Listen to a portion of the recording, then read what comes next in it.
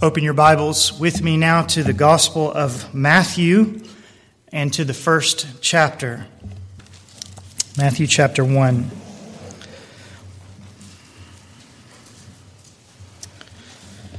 We're going to begin this morning working our way, as the Lord wills, through the Gospel of Matthew, and we make a start now by reading this first chapter in its entirety. Matthew chapter 1.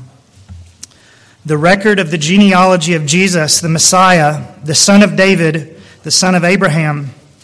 Abraham was the father of Isaac, Isaac the father of Jacob, and Jacob the father of Judah and his brothers. Judah was the father of Perez and Zerah by Tamar. Perez was the father of Hezron, and Hezron the father of Ram. Ram was the father of Amminadab, and Amminadab the father of Nahshon, and Nahshon the father of Salmon. Salmon was the father of Boaz by Rahab. Boaz was the father of Obed by Ruth, and Obed the father of Jesse. Jesse was the father of David, the king. David was the father of Solomon by Bathsheba, who had been the wife of Uriah. Solomon was the father of Rehoboam, Rehoboam the father of Abijah, and Abijah the father of Asa. Asa was the father of Jehoshaphat, Jehoshaphat the father of Joram, and Joram the father of Uzziah. Uzziah was the father of Jotham, Jotham the father of Ahaz, and Ahaz the father of Hezekiah. Hezekiah was the father of Manasseh, Manasseh the father of Ammon, and Ammon the father of Josiah. Josiah became the father of Jeconiah and his brothers at the time of the deportation to Babylon. After the deportation to Babylon, Jeconiah became the father of Shealtiel, and Shealtiel the father of Zerubbabel. Zerubbabel was the father of Abihud, Abihud the father of Eliakim, and Eliakim the father of Azor. Azor was the father of Zadok, Zadok the father of Achim, and Achim the father of Eliud. Eliud was the father of Eleazar, Eleazar the father of Matthan, and Matthan the father of Jacob. Jacob was the father of Joseph, the husband of Mary, by whom Jesus was born, who is called the Messiah. So all the generations from Abraham to David are 14 generations. From David to the deportation to Babylon, 14 generations. And from the deportation to Babylon to the Messiah, 14 generations. Now the birth of Jesus Christ was as follows. When his mother Mary had been betrothed to Joseph, before they came together, she was found to be with child by the Holy Spirit.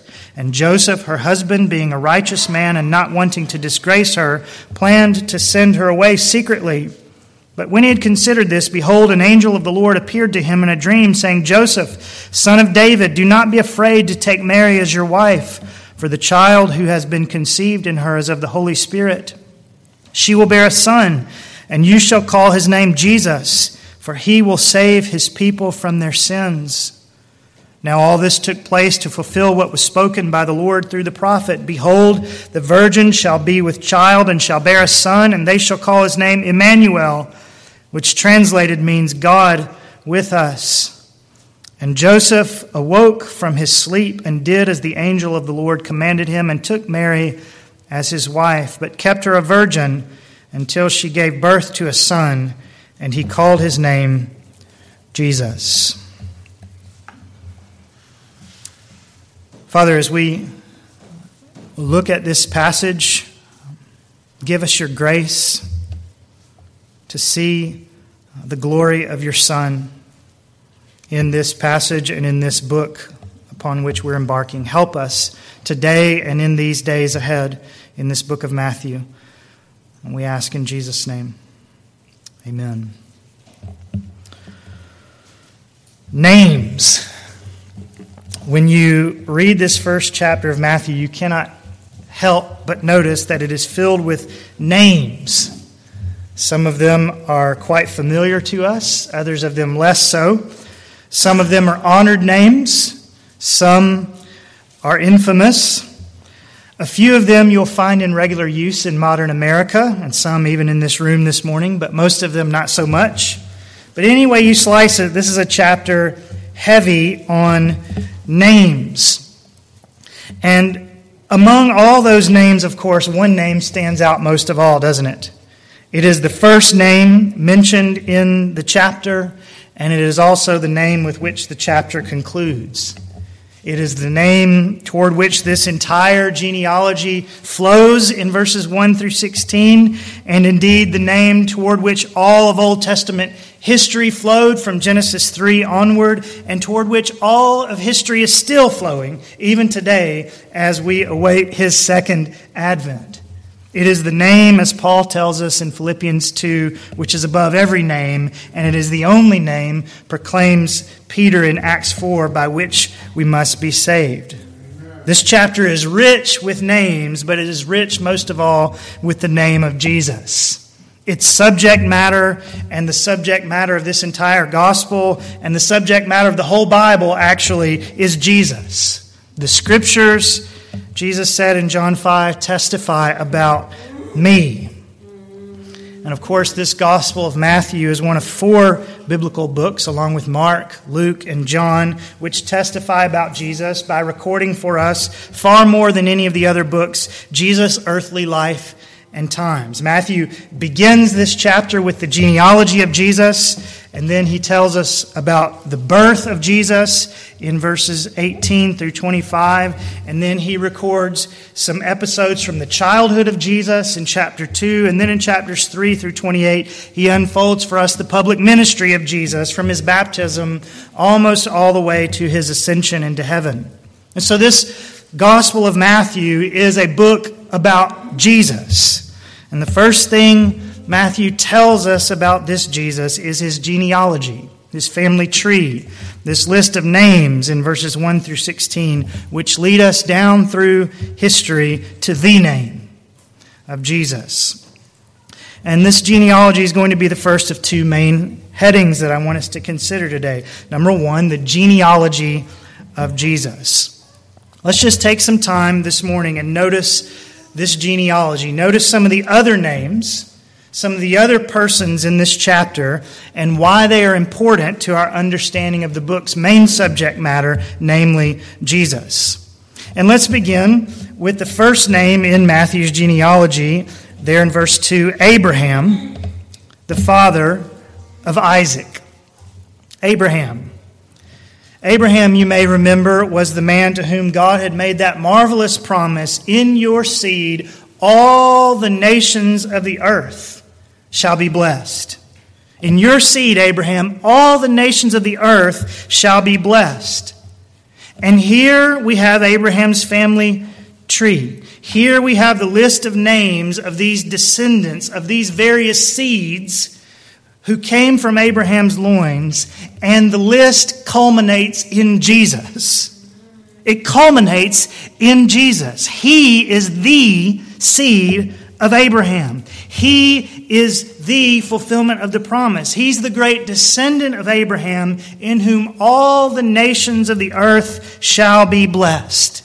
He is the fulfillment of God's great covenant with Abraham back in the book of Genesis. And then in the genealogy of Jesus, we should also notice the great name, verse 6, of David the king. David the king. God made a wonderful covenant with David too, did he not? I will raise up your descendant after you, who will come forth from you, and I will establish his kingdom. He shall build a house for my name, and I will establish the throne of his kingdom forever. And this great and anticipated king, this promised son of David, came to be called by the people of God the Messiah, the anointed one. And not only does Matthew call Jesus the Messiah multiple times in this passage, but he traces Jesus' family tree from David down through the list of these other kings and then men who were not kings, and eventually brings us down to Jesus, showing us that Jesus is indeed a son of David, just as the Messiah was to be. And Jesus is the son of David. He is the promised king. Jesus is the seed of Abraham, and he is the son of David. He is the long-awaited Messiah of Israel. The record of the genealogy of Jesus, the Messiah, verse 1, the son of David, the son of Abraham. Now, the specific ways in which Matthew highlights these two names, Abraham and David, in Jesus' family tree, are two of several reasons why Bible scholars have noted that it is generally believed that Matthew wrote this gospel primarily for a Jewish audience. Maybe for Jewish Christians, as some commentators say, maybe unbelieving Jews, maybe both, says William Hendrickson. But in any event, the specific ways in which Matthew highlights Abraham and David in Jesus' family tree are two reasons why scholars generally think Matthew is writing mostly for a Jewish audience. So what are the specific ways of highlighting Abraham and David in this genealogy that the scholars have noticed? Well, concerning Abraham, the scholars have noted that while Luke, in his gospel, traces Jesus' genealogy all the way back to Adam, Matthew, on the other hand, begins only with Abraham, the father of the Jewish people. And by beginning with Abraham, the father of the Jews, by beginning this genealogy with Abraham rather than with Adam, the scholars point out that Matthew is making a particular appeal to Jewish readers, showing them that Jesus is the son of Abraham, verse 1. And concerning David, at least a couple of the commentators I consulted, John MacArthur and R.T. France, also point out that Matthew's repeated use of the messianic title, Son of David, is important. Jesus is called the Son of David here in verse 1, and he's called Son of David in several other places throughout Matthew's gospel. Indeed, Matthew refers to this title, Son of David, more than any of the other gospel writers, more than all of them combined, actually. And the idea, France and MacArthur point out, is that Matthew is emphasizing this messianic title because he's writing primarily for a Jewish audience. So these two characteristics of Matthew's gospel, the emphasis on his descent from Abraham and from David, combined with other traits of Matthew's writing as well, bring Bible scholars to the general consensus that Matthew is probably writing for a primarily Jewish audience. Another of those characteristics noted by the commentators is the way in which at several points throughout this narrative, Matthew's eager to show how Jesus fulfills what was spoken by the Lord through the prophets. We have an example of that eagerness in our chapter today in verses 22 and 23. Now all this took place to fulfill what was spoken by the Lord through the prophet. Behold, the virgin shall be with child and shall bear a son, and they shall call his name Emmanuel, which translated means God with us. So with quotations like this, Matthew seems to have Jewish readers in mind whom he wants to show that this Jesus is the fulfillment of Old Testament prophecy, that he is the prophesied Messiah of their own scriptures. And in this family tree this morning, he wants these Jewish readers to see that this Jesus, the son of David, the son of Abraham, verse 1, is genealogically fit to be that Messiah. That he is genealogically fit to fulfill those promises. All this, the observation of Bible scholars who've studied this book carefully so that people like me can preach it more faithfully to you. So this is a gospel originally written primarily for a Jewish audience. And R.T. France points out how Matthew's gospel would have been useful for Jewish Christians in presenting and defending the gospel among non-Christian Jews. And I just borrow from him this morning and point out before we move on that if you have non-Christian Jewish friends, neighbors, co-workers, this Gospel of Matthew, written as it was originally for a primarily Jewish audience, might be a good place for you to begin in explaining to your Jewish friends the good news of Jesus. Show them this genealogy and show them the various prophecies that Matthew quotes in this gospel as having been fulfilled by Jesus. This would be a very helpful book to share with your Jewish friends. But then the great commentator William Hendrickson points out three more names in this genealogy, which show us, he says, that this gospel is not only for the Jews. Namely, he points out the names Tamar in verse 3 and Rahab and Ruth in verse 5, none of whom were Israelites.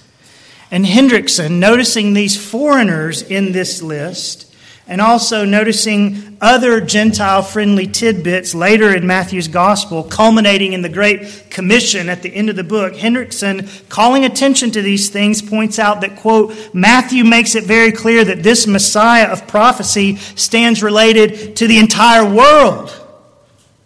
To the entire world. So Hendrickson's one of those who says, yes, there is a Jewish emphasis in this gospel, but then he says, this gospel, if you look at it, shows that Jesus is concerned for the entire world.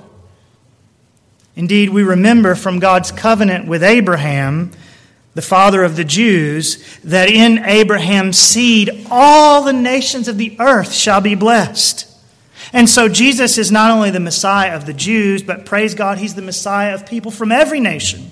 In your seed, in the great descendant who will come from your loins, Abraham, all the nations of the earth shall be blessed. And we who believe today are the fruit of that promise. And we are the people of this Messiah, this seed of Abraham, this descendant of David, this Messiah for all nations. I hope you believe today. I hope that you are among Messiah's people. So we're considering Jesus' genealogy. We've noted the names, the prominent names, the important names of Abraham and David. And William Hendrickson has called our attention to the names of these Gentiles, Tamar, Rahab, and Ruth. And then we need to be sure that we don't overlook the honored name of Joseph, down in verse 16, the husband of Mary and thus the adoptive father of Jesus. Jacob was the father of Joseph, the husband of Mary, by whom Jesus was born. If the names of Abraham and David remind us that Jesus is the fulfillment of God's promises, and if the names of Tamar, Rahab, and Ruth show us that Jesus is the Messiah not for Jews only, but for the Gentiles as well, what Joseph shows us is that God placed His beloved Son into a very godly home. Amen. Joseph was a righteous man, verse 19.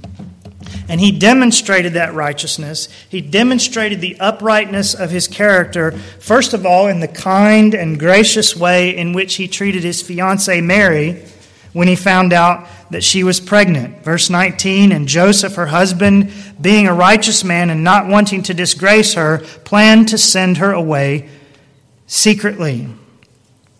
Now, Joseph is called Mary's husband in verse 19, based on the fact that betrothal in ancient Israel was a binding contract that had to be gotten out of officially. But it's clear from verse 18 that the marriage had not yet been consummated, that Mary and Joseph had not yet come together. And yet, though the marriage had not been consummated, Mary turned up pregnant. And evidently, Joseph thought that what you would think and what I would think, that she'd stepped out on him, that she had been with another man. He didn't know yet where this child had come from. And understandably, thinking that she had cheated on him, Joseph changed his mind about going through with the planned consummation of this marriage. But notice that he didn't shame Mary. He didn't make a big deal about it. Joseph could have taken Mary to court, says the commentator William Hendrickson. But, says Hendrickson, this would have brought the thing out into the public. And Joseph didn't do that. And he didn't go on Facebook, as it were, either. He didn't go down in his time to the town well there in Nazareth to air his grievances to his friends about how this woman had done him wrong. No. Joseph, her husband, being a righteous man and not wanting to disgrace her, planned to send her away secretly. And I wonder how we react when we are done wrong, like Joseph initially thought that he had been. Joseph, in whose home Jesus would be raised, was a good man, a godly man, a gracious man. And we see the fact of his godliness not only in his gracious treatment of Mary when he thought she cheated on him, but also in his obedience toward his God once he'd gotten the angel's instructions in verses 20 and 21. Joseph, verse 24, awoke from his sleep and did as the angel of the Lord commanded him. He did as the angel of the Lord commanded him.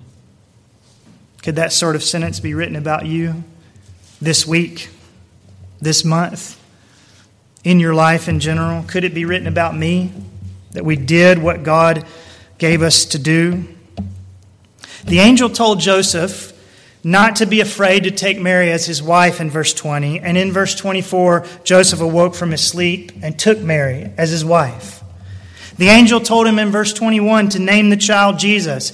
And Joseph in verse 25 called his name Jesus. Just what God commanded through his angel, that's what Joseph did. And this is the adoptive father under whose roof God was going to place his son, under whose care God was going to show Jesus his care. And just noticing what sort of earthly father that God gave to his only begotten son, and what sort of mother too in the Gospel of Luke.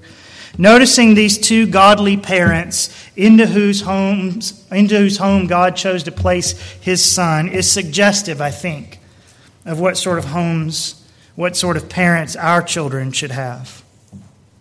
Oh, that we dads would be as righteous, as gracious, as kind, as obedient to God as was this man Joseph. And oh, that you mothers would be as willing to acquiesce to the Lord's bidding as was young Mary.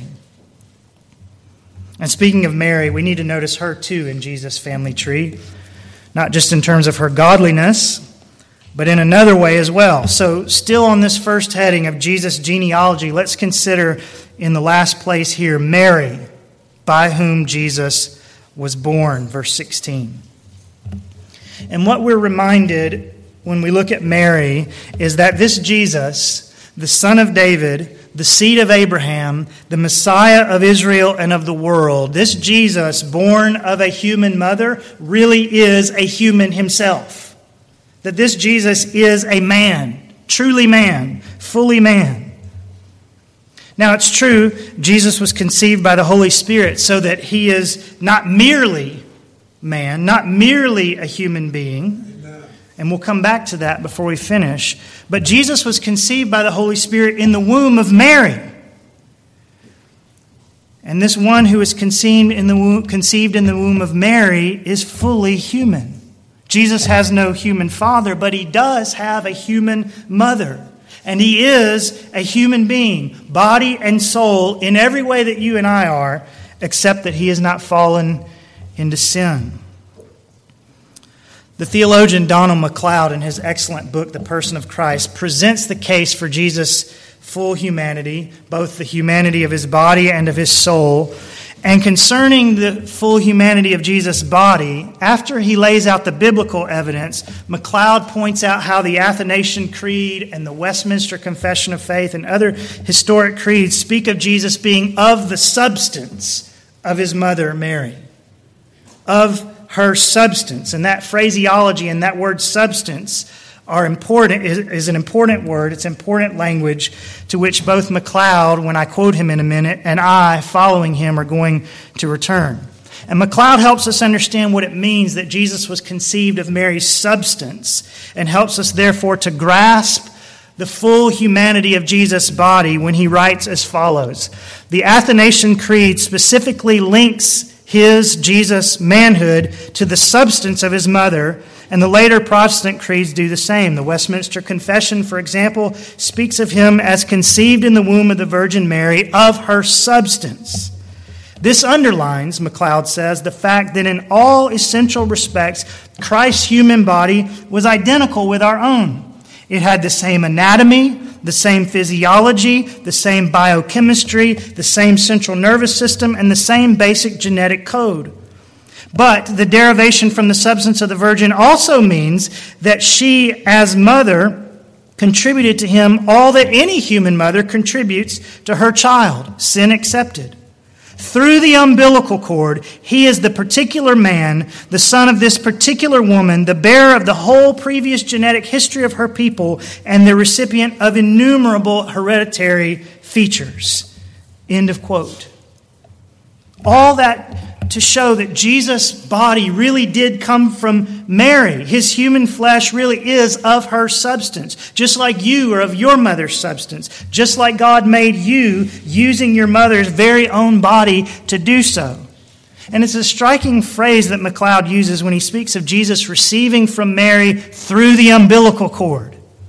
And it's a helpful phrase because it helps us grasp that God didn't place a prefabricated baby in Mary's womb, but that he formed a baby there in the same way that he forms every other baby, through the umbilical cord, through the substance of Mary's own body. And that helps us wrap our minds around the full humanity of Jesus' body. He is a man, like we are. And then when we speak of the full humanity of Jesus, we're speaking not only of a fully human body, but also of a fully human soul. MacLeod is speaking of Jesus' body in the quote that I gave, but he goes on to point out that Jesus has a fully human soul as well. The soul is an aspect of our humanity that's very real, but very hard to put our fingers on as we try to explain it, and even more so if we try to think about where our souls come from. Does God create each individual soul from nothing? Or does he somehow bring our souls into being like he brings our bodies into being through the agency of our parents? I don't know the answer, and theologians have differing views. And so while Jesus got the humanity of his body from Mary, I'm not positive if God gave him his human soul through her. But either way, it's clear Christ had a human soul, because Hebrews 2:17 tells us he had to be made like his brethren in all things. Amen. He had to be made like his brethren in all things. The only way in which Jesus is not like us is that he's not a sinner, that he has no sin nature, and that he never actually sinned either. But Donald MacLeod, again, points out that you don't have to have a sin nature to be fully human. Witness Adam in the garden, and Eve in the garden, he says. And he says, witness what we will be in our glorification if we belong to Christ. You don't have to have a sin nature to be fully human. And so while Jesus is not a fallen human, he is fully human. And we're drawing this point again from noticing the name of Mary in Jesus' family tree. From our notice that Jesus has a human mother, through whom God gave Jesus, at the very least, his fully human body. And whether or not God brought about Jesus' human soul, whether he brought that soul into being through Mary or not, I'm not sure, but it's clear that he had such a soul. Jesus is fully human in every respect. Not fallen human, but fully human. So then we've been noticing the genealogy of Jesus here, noticing that he is the seed of Abraham, in whom all the nations of the earth shall be blessed. That he is the son of David, whose throne God will establish forever. That he is the descendant of Tamar, Rahab, and Ruth, the Gentiles, reminding us that he's the Messiah, not only of the Jews, but of the nations. He's the son of Joseph, and thus he was the child of a godly home. And he is the son of Mary, reminding us that he is one of us, that he is fully human. And then our second heading this morning is not only to notice the genealogy of Jesus and some of the key names therein, but also to give attention now to the names of Jesus. The names of Jesus. So we're still noticing names, but now we're going to notice the names that are given to God's Son in this passage. 3 times in this chapter, Matthew points out what this son of Abraham and David and Joseph and Mary is to be called. Jesus, verse 16, who is called the Messiah. She will bear a son, verse 21, and you shall call his name Jesus. Verse 23, the virgin shall be with child and shall bear a son, and they shall call his name Emmanuel.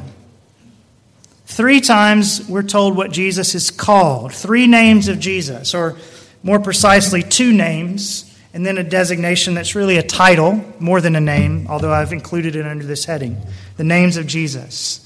So let's look at each of them now, beginning in verse 16 with the Messiah. Jacob was the father of Joseph, the husband of Mary, by whom Jesus was born, who is called the Messiah, or in some translations, who is called Christ.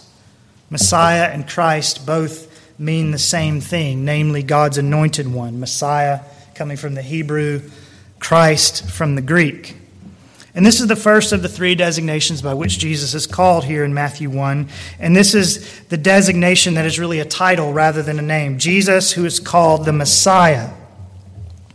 Now, we've thought about Jesus as Messiah a good bit already, noting that Matthew calls him this, of course, multiple times, and also noting that Jesus is in fact the seed of Abraham, in whom all the nations of the earth shall be blessed, and that he is the son of David, whose kingdom will have no end.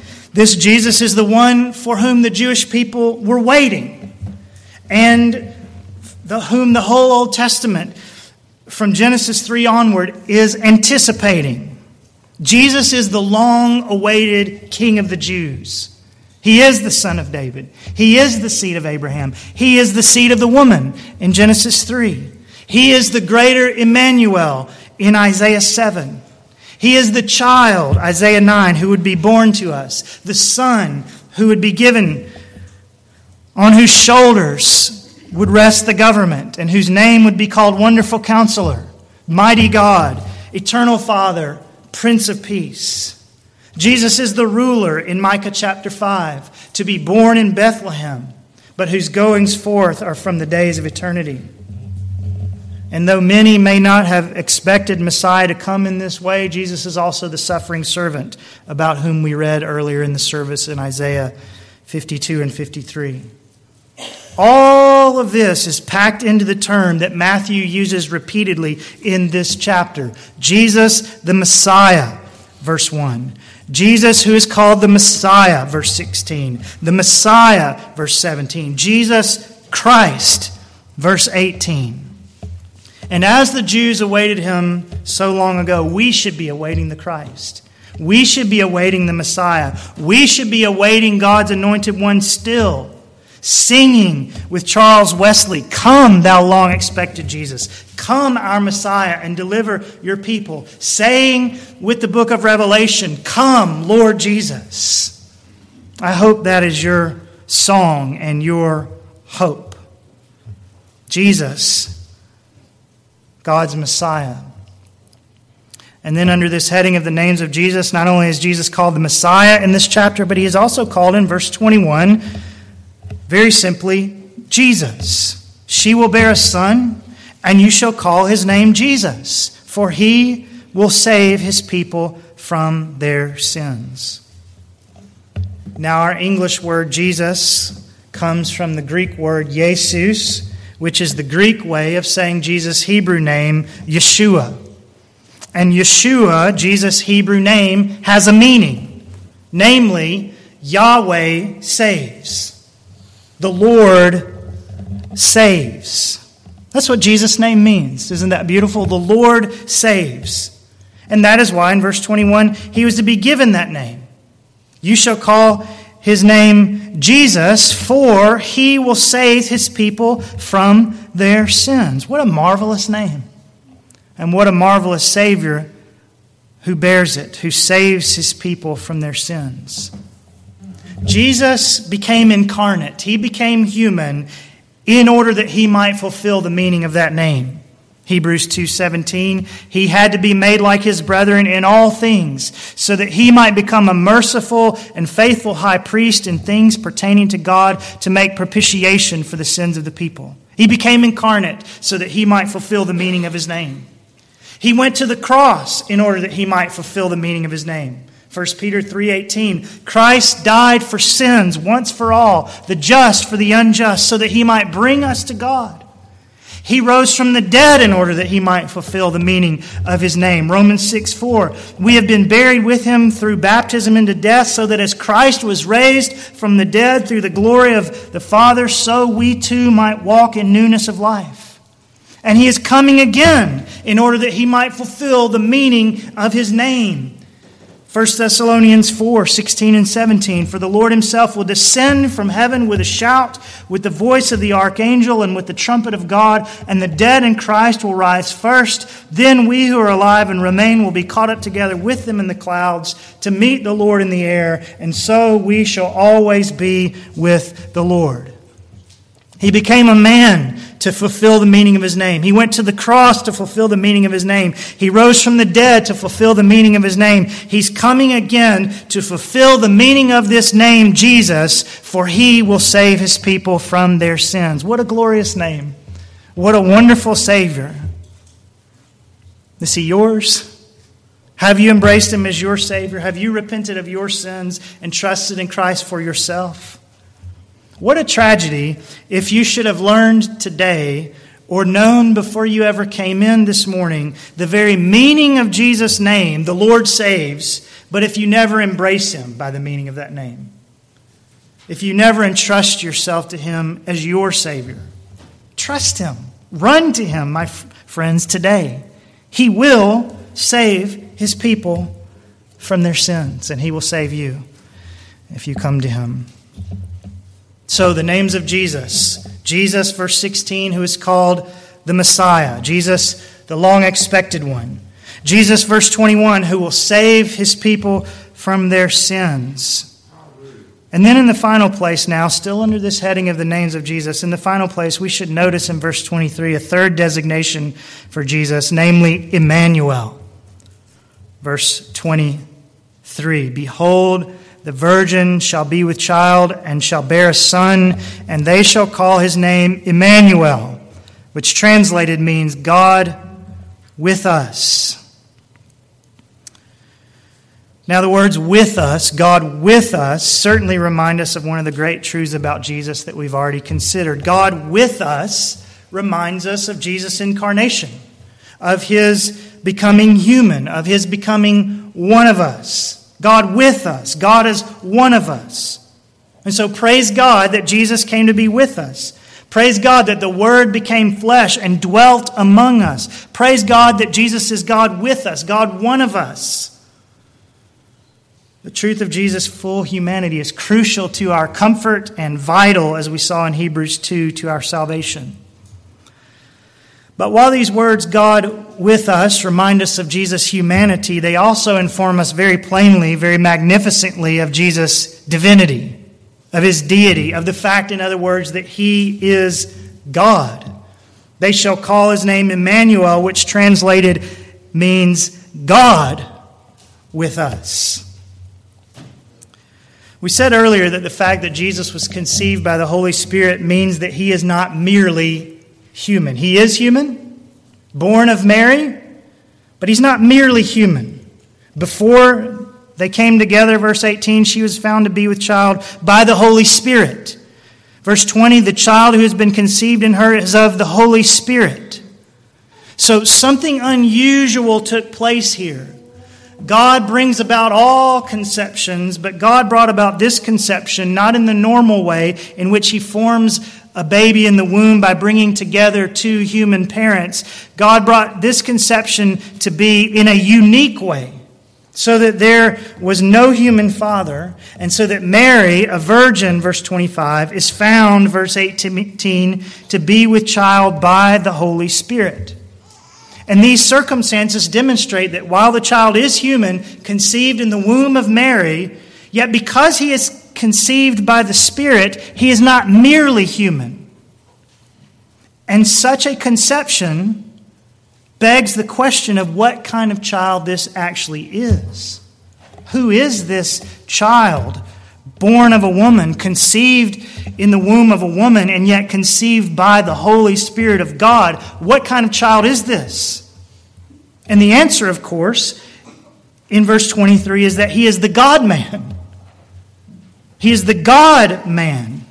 They shall call his name Emmanuel, which translated means God with us. God with us. Now, of course, it's not that Jesus is God because he was conceived by the Holy Spirit. It's not that being conceived by the Spirit in his humanity somehow made Jesus God. Jesus has always been God from eternity past. In the beginning was the Word, and the Word was with God, and the Word was God.